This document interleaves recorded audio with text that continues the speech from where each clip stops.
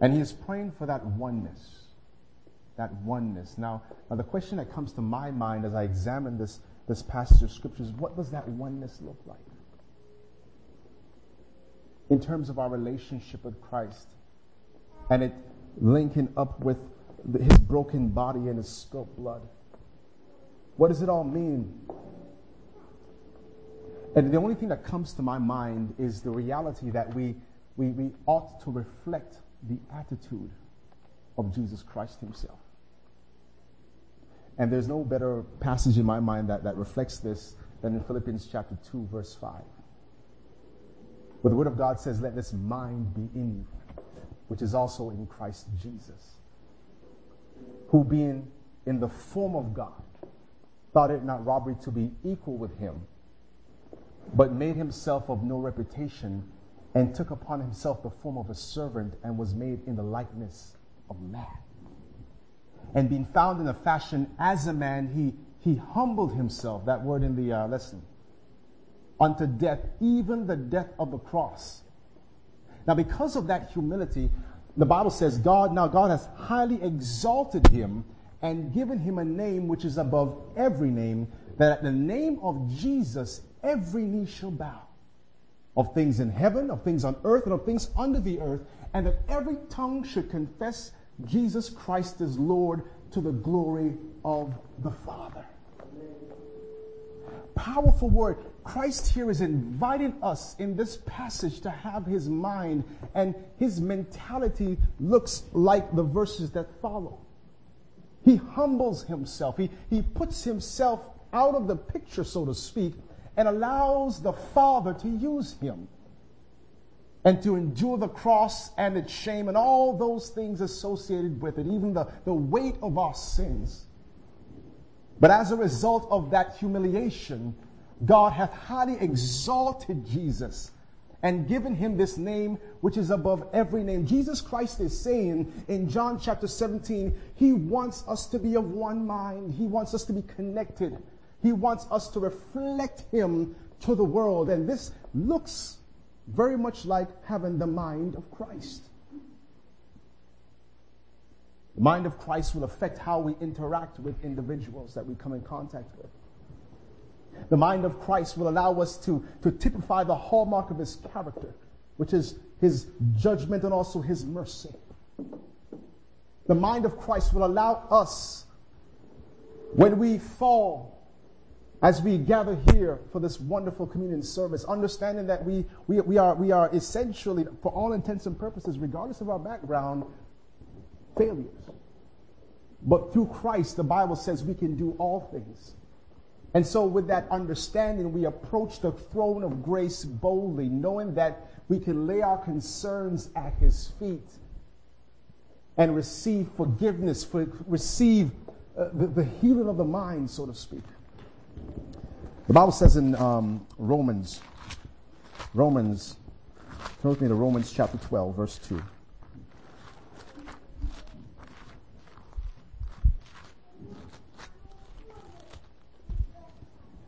Essentially, looking at the mind itself and having communion with God, the Word of God says, be not, what? Conformed to this world.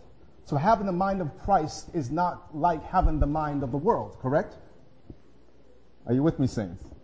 Praise the Lord. Be not conformed to this world, but be transformed by the renewing of your mind, that ye may prove that which is good and acceptable and perfect will of God. Now hurry ahead back to John chapter 17. Looking at this prayer that Jesus Christ is praying, and now in the earlier parts he actually focuses on his disciples. And he says here in John chapter 17, verse 17, sanctify, he's talking about his disciples, sanctify them through thy truth. Thy word is truth. We're talking about the mind of Christ and the need to have this mind that doesn't look like the world. The Bible also talks about the reality when Jesus Christ was addressing the disciples in his prayer that there is a sanctifying power that is associated with the Word of God.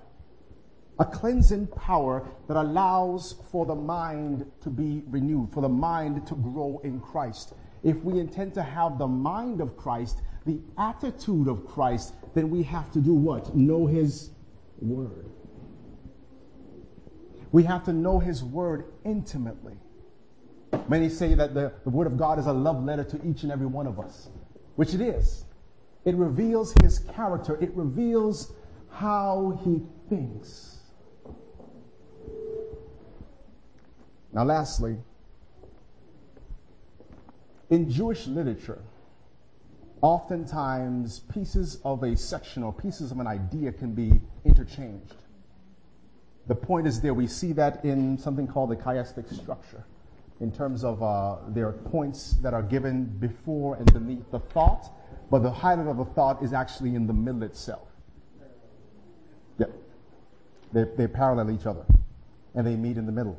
Now, turn with me in your Bibles to Philippians chapter 4.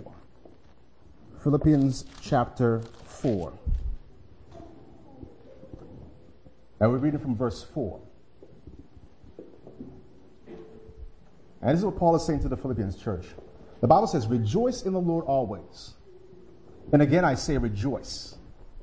Let your moderation be made known before all men. The Lord is at hand." I still hear pages turning, so let me start over again. We found it? Have we found it yet? If you found it, say amen. Amen. Amen. The Bible says, "Rejoice in the Lord always, and again I say rejoice. Let your moderation be made known before all men. The Lord is at hand. Be anxious for nothing, but in everything by prayer and supplication with thanksgiving, let your requests be made known unto God. And the peace of God, which passes understanding, will keep your hearts and minds in Christ Jesus." Then it closes in verse 8 by saying, "Finally, brethren, whatsoever things are true, whatsoever things are honest, whatsoever things are just, whatsoever things are pure, whatsoever things are lovely, whatsoever things are of good report, if there be any virtue, if there be any praise, think on these things."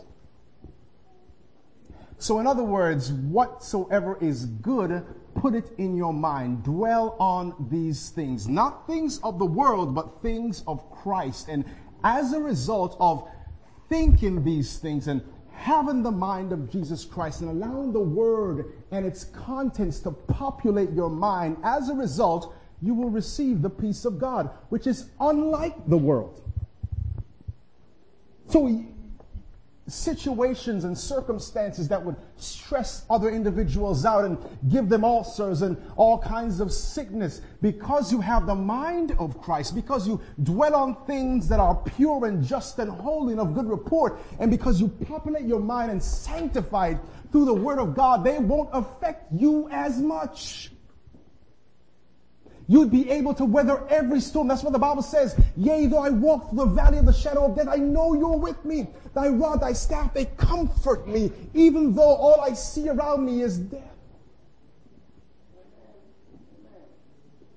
That is the power of having the mind of Christ, which leads to having that sweet communion with Jesus. But let's look even further. It also says, "Be careful for nothing, but in everything by prayer and supplication with thanksgiving, let your requests be made known unto God." It is having that ongoing, intimate conversation with God, because all you're doing is thinking about Him, thinking about His goodness, having His Word sanctify you. And you will be moderate, as the Bible says, which is another way of saying temperate. Are you with me? The Spirit of Prophecy's definition of temperance is complete abstinence from that which is bad and moderation in that which is good. You'll be temperate. You will know not to be extreme. The only thing you'll be extreme about is the love of Jesus Christ and having His Word dwell in your heart. But essentially, even good things can be done to an extreme in terms of the definition here. And then verse 4.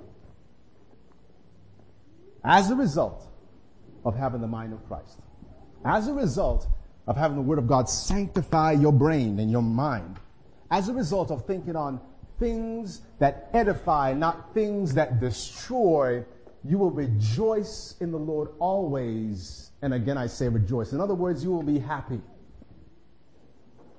Now, who doesn't want to be happy here? We all do. We all want the peace of God that passes understanding. We all want the happiness and the joy that can weather any storm that comes only as a result of knowing Jesus Christ as our personal Lord and Savior and taking it a step further and having His Word and the contents of His Word be imbued upon our hearts and in our minds.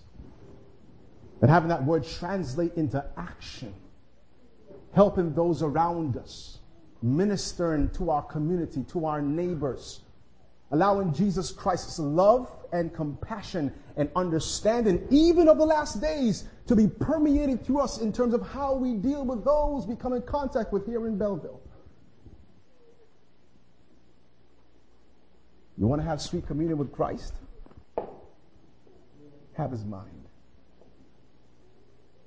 Let this mind be in you, which was also in Christ Jesus. You can't go wrong with that. There are many ways to lead individuals astray.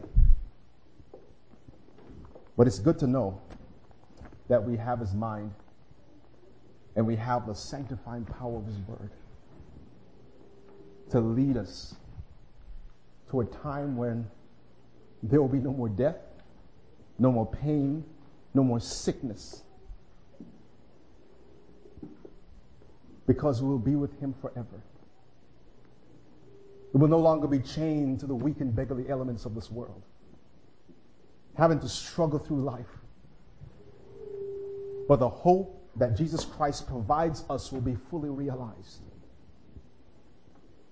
And so my goal, and I'm sure it is yours as well, is to take as many individuals as we can with us on this journey. Amen, saints? Letting them understand that Jesus Christ is love, that God is love, and at the same time, that as we read His words, there are some things in our being, in our person, in our lifestyles that need to stop in order for us to continue along this journey. And it is with that mindset that we gather here today to partake in communion. But there's also a section that precedes that. And that is the washing of the feet. And we talked about the mind of Christ and the fact that even though Jesus Christ was God all by Himself, that He thought it wasn't robbery to be equal with God by Himself, He still, in that moment, stooped down and performed a task that was deemed beneath Him in Jewish culture. And that was to ask for the pail and wash the feet of Peter. Oddly enough, they didn't have nice shoes like we did, and socks on them, or other stuff. But they had sandals, and they walked through the dusty trails of Galilee. But Jesus Christ went low and washed the feet of His disciples, demonstrating to us what we must do if we intend to display the mind of Christ. So even now as we close, we will transition into the foot washing.